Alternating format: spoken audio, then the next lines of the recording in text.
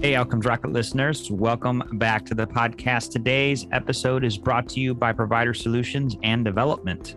With a projected shortage of 124,000 physicians by 2034, you need an excellent recruitment partner. Provider Solutions and Development is a leader in physician and APC recruitment because they do recruitment differently, with no commissions or quotas. With their nationwide provider network, PS&D will work one-on-one with you to create a highly customized recruitment plan designed to find the right candidates for the job. Visit info.psdconnect.org/outcomes rocket. That's info.psdconnect.org/outcomes rocket to start the conversation today.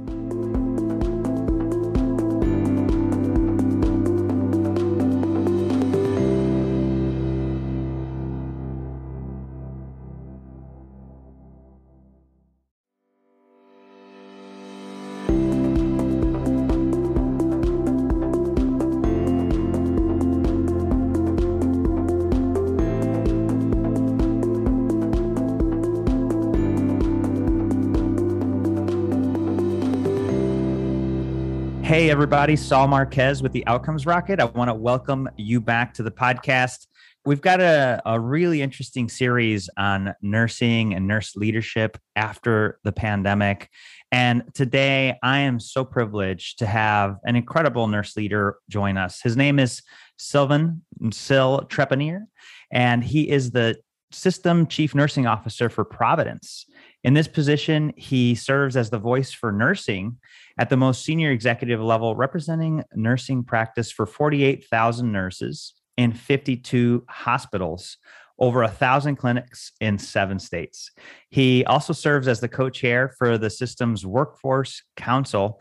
Dr. Trepanier is a seasoned nurse executive with healthcare system experience in executive leadership, organizational transformational, and system standardization roles. Dr. Trepanier is a fellow of the American Academy of Nursing and a fellow of the American Organization of Nurse Leadership. He got his bachelor's and also master's degree in nursing from University of Montreal in Canada, and his doctorate of nursing practice from Texas Tech. He's just an incredible person and an executive. We need his type of leadership in really the health system today. And I'm so privileged to welcome him to the podcast. Syl, welcome. Good morning, Saul. Thank you so much for having me. It's a pleasure to have you here. And so, there's so much going on for nurses today and really for a lot of healthcare leaders. We're going to cover a lot of that today. But before we do, I wanted to ask, what inspires your work in healthcare? Great question. I knew I wanted to be a nurse at a pretty young age. My dad was diagnosed as one of those rare late type 1 diabetic. And I just saw him being so sickly and really wanted to do something and really was drawn into healthcare, more specifically nursing. So it was very clear to me, after high school and, college, did all of my prereqs and the work that I needed to do to get there. And interestingly enough, something that I knew right at the onset, no surprise, I went into care for diabetic patients and felt that I needed to be certified in that. In fact, when I was a nursing student, I was a nurse in a camp for diabetic kids. I did that for a while and then practiced in that environment. I also knew that I wanted to be I didn't know what to call it then. I didn't know I was going to be called a chief nurse, but I knew I wanted to be a nurse executive, and that's the path that I've been on. I love it, and so you were able to kind of dive into that experience that you had with your dad and said, "I'm going to do something more. This is going to be impactful." Mm-hmm. And you did it from the beginning, which is inspiring. Not a lot of people have that clarity, Syl, that like, hey, this is what I'm going to do, and this is how I'm going to do it. So a testament to what you've done and how you do it. When you think about Providence and the work that you do, what would you say you guys do that adds value to the healthcare ecosystem? I am so grateful to be practicing right now in at Providence, a healthcare system, non-for-profit, mission-driven organization that was founded by many congregation of sisters. Interestingly enough, the one of the major congregation is the Sisters of Providence, who, by the way, were founded in Montreal, Canada. Oh, nice. In fact, Your hometown. I know my very first clinical as a nurse, as a nursing student, was in a hospital that was founded by the Sisters of Providence. So I feel like I'm home. I feel like Yes. I'm coming full circle.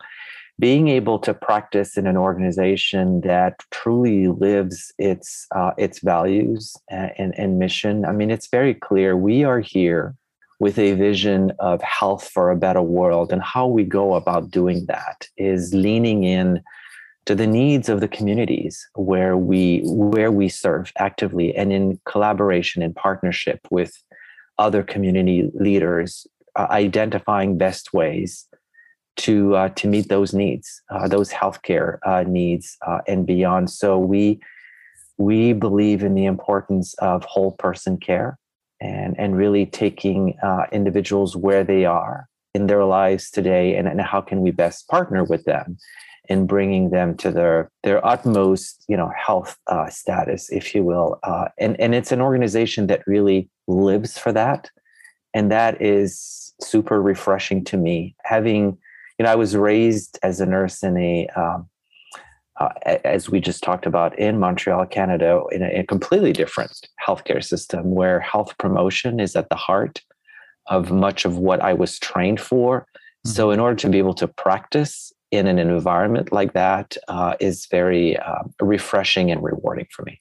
That's really great to hear. And there is this turn for, wellness and taking care of people now. I know you guys are making some really great moves in the hospital and the home, and how nurses interact with patients where they're at is really a testament to the advances that are being made by you and the team there. If you had to point to anything that you feel makes the way you guys deliver care different, what would you say it is? I would say that it's definitely our deliberate approach, where we show up delivering whole person care. I would say that is definitely, I mean, everyone talks about the importance of holistic care, and I get that. I would though say that Providence nurses are very deliberate about creating and respecting those sacred encounters that that happens every day. That really stems from being present, connecting with those that we care for. So we have lots of conversations around what does that mean for us, what does that mean for for our patients, and so that presence is super important. So because it's always in the back of our mind, and because we want to show up that way, and because we're tuned in with community partners in identifying what are those needs, I'd say that is one differentiator for sure. And our constant focus on our North Star, health for a better world. It is our North Star, and we talk about it. And we have a practice in our health system when we meet as a group for any meetings. We start our meeting by having a moment of reflection to connect us. I like that. We connect the group, the team, to our vision and mission, so that we can stay true to our existence, and being focused on our true north, and we don't lose sight of that. I mean, that has so much value. One, it helps you stay connected, and I would say that it inspires you in conversations where I mean, there's so much noise in healthcare today. You could lose sight of your true north in a split second. So this constant practice of reflecting prior to a conversation is also something that that differentiates us on how we approach things. That's fantastic, Syl. And in the environment that we're in, too much focus, I think, goes to technology and strategy. While very important, there's nothing like that presence. And it sounds like you guys have built in reflection as part of your operating mechanisms. And I think we all need to be thinking about that. So folks, what are you doing in your practice of business or medicine to standardize this reflection? I think it's a fantastic idea and one that we all need to be thinking about. So thank you for sharing that, Syl. With a lot of the things that we've faced, COVID environment, there's been so many setbacks, but also growth. Can you talk to us about maybe one of those setbacks and a key learning that came from that? Yeah, my God, identifying one, that's a hard thing. So much has happened in the last, what has it been, 2.5 years now? Yeah. I would say though, and particularly because we were building the plane as we were flying it most days, particularly at the beginning. You know, one thing that I came to realize fairly quickly, and that I had noticed with other leaders, with other nurses for that matter, I mean, and anyone, we don't deal well with uncertainty in healthcare. Now, remember that most of what we do, inherent to what we do, everything is evidence-based, right? You don't, right? You want to know, Syl, when you go into a hospital that we're not testing stuff on you real life, right? You want to know that that our business requires us, and it has always required us, at least, since I've been a nurse, that, what's the latest evidence and how do we make sure that we bring this to the bedside? So all those uncertainties made us super uncomfortable. And quite frankly, I was not prepared for that. I practiced in the emergency department for a fair amount of time during my clinical years. I would, back then you would have asked me, was I prepared to address, disaster? I'd go like, yes, we practice, we do this. In fact, I can't tell you the number of emergency preparedness sessions that I've led myself in hospitals and the likes. So would always say back then, yeah, we know, we're ready.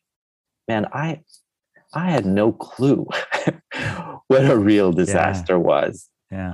I didn't, and the majority of us didn't. Yes, I practiced in environments where we had like hurricanes, and I have colleagues who unfortunately have faced some really horrible local tragic event, and many have faced that. None of our generation has faced 2.5 years of ongoing, trauma and being super uncomfortable in this space. So quite frankly, my biggest lesson has been learning how to be comfortable being uncomfortable. And quite frankly, what that requires is a great deal of vulnerability on part of all leaders, something that doesn't necessarily come naturally as well. So I think it's important that we recognize that we talk about it. It's okay, I guess, to still feel uncomfortable to a certain extent, but it starts by calling it out for ourselves. The other thing I would say is in our environment, we learned that it's actually possible to innovate on your feet.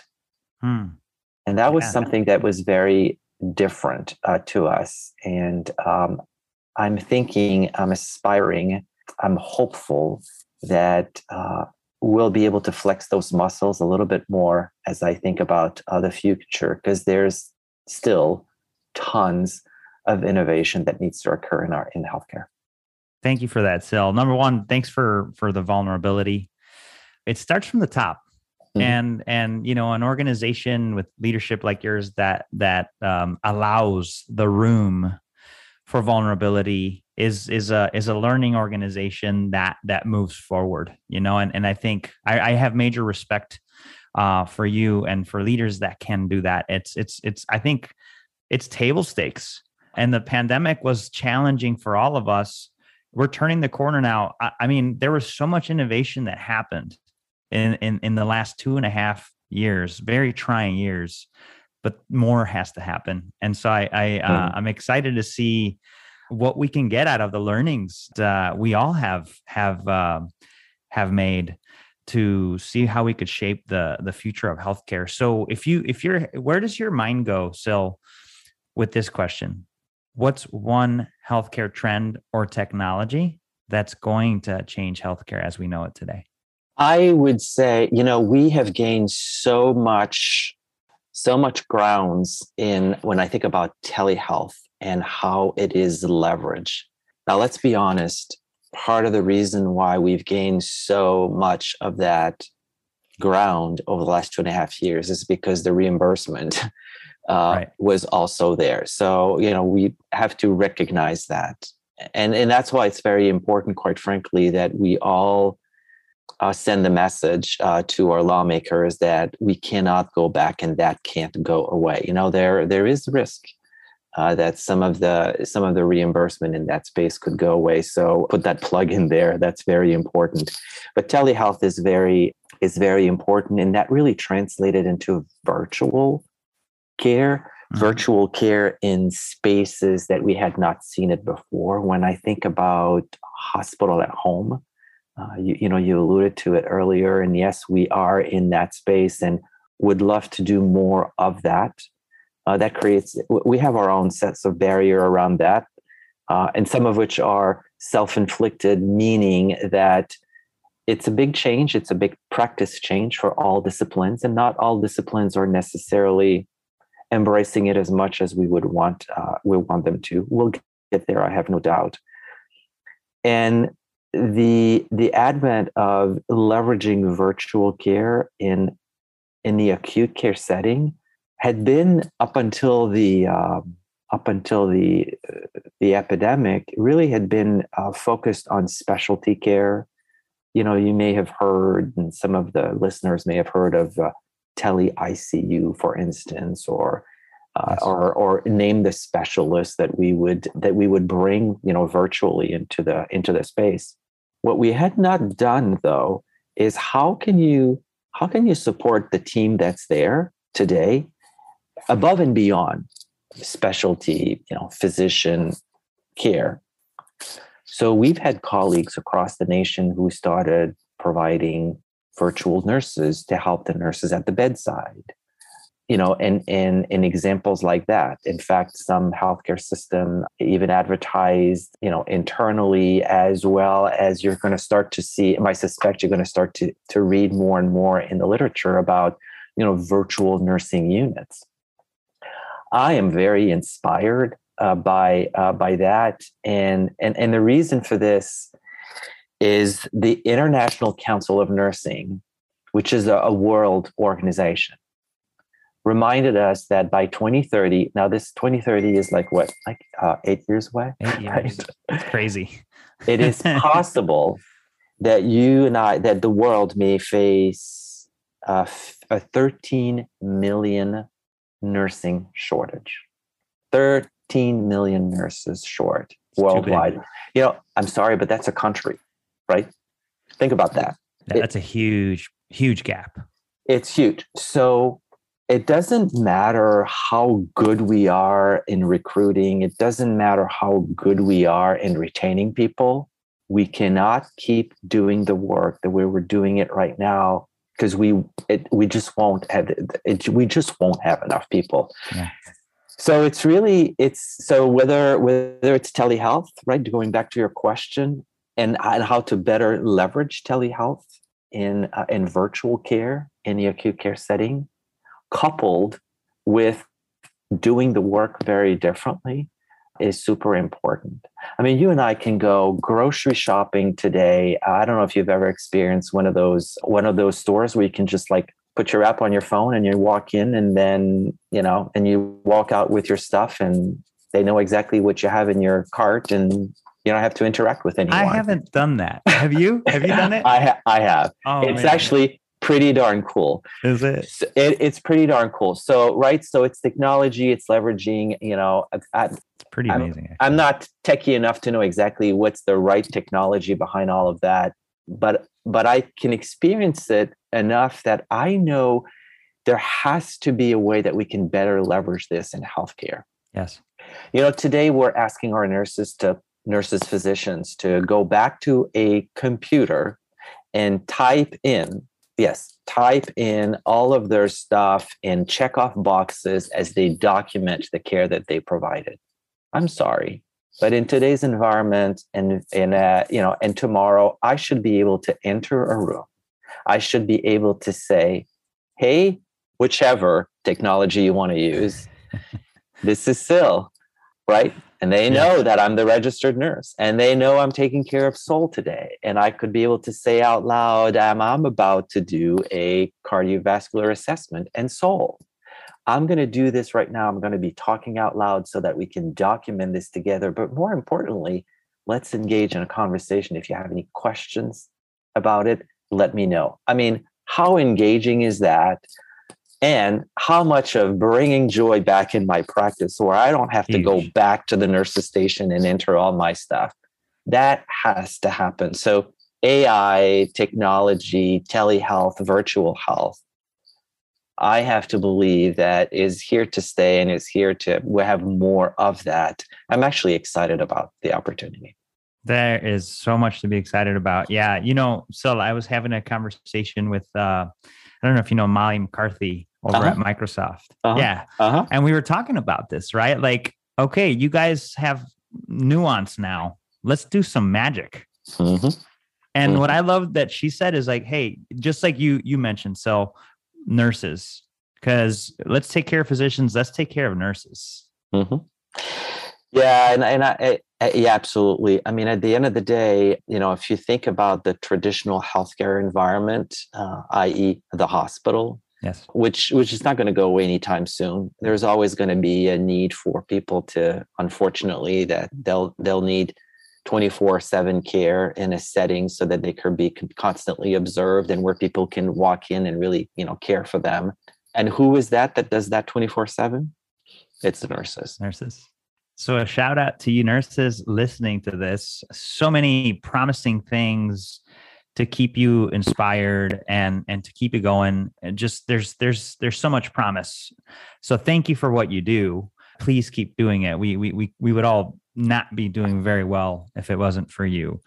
This is so stimulating. So we could chat for hours. So thank you for bringing your thoughtfulness.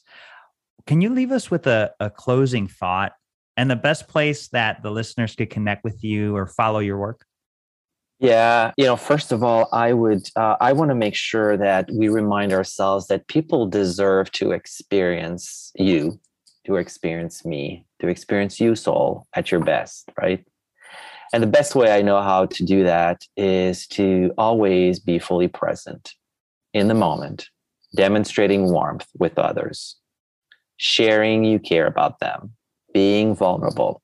When we show up as loving leaders, as warm leaders, I should say, trust develops. And when trust is present, that's when you're able to inspire others and greatness occurs. Inspiration is the essence of leadership. So don't be shy to show up as a loving leader is I guess the key message here. And lastly, I certainly would invite everyone to follow us on social media, Providence on Twitter, Providence Health System on LinkedIn, Facebook, and Instagram. And so I can't thank you enough for inviting me today.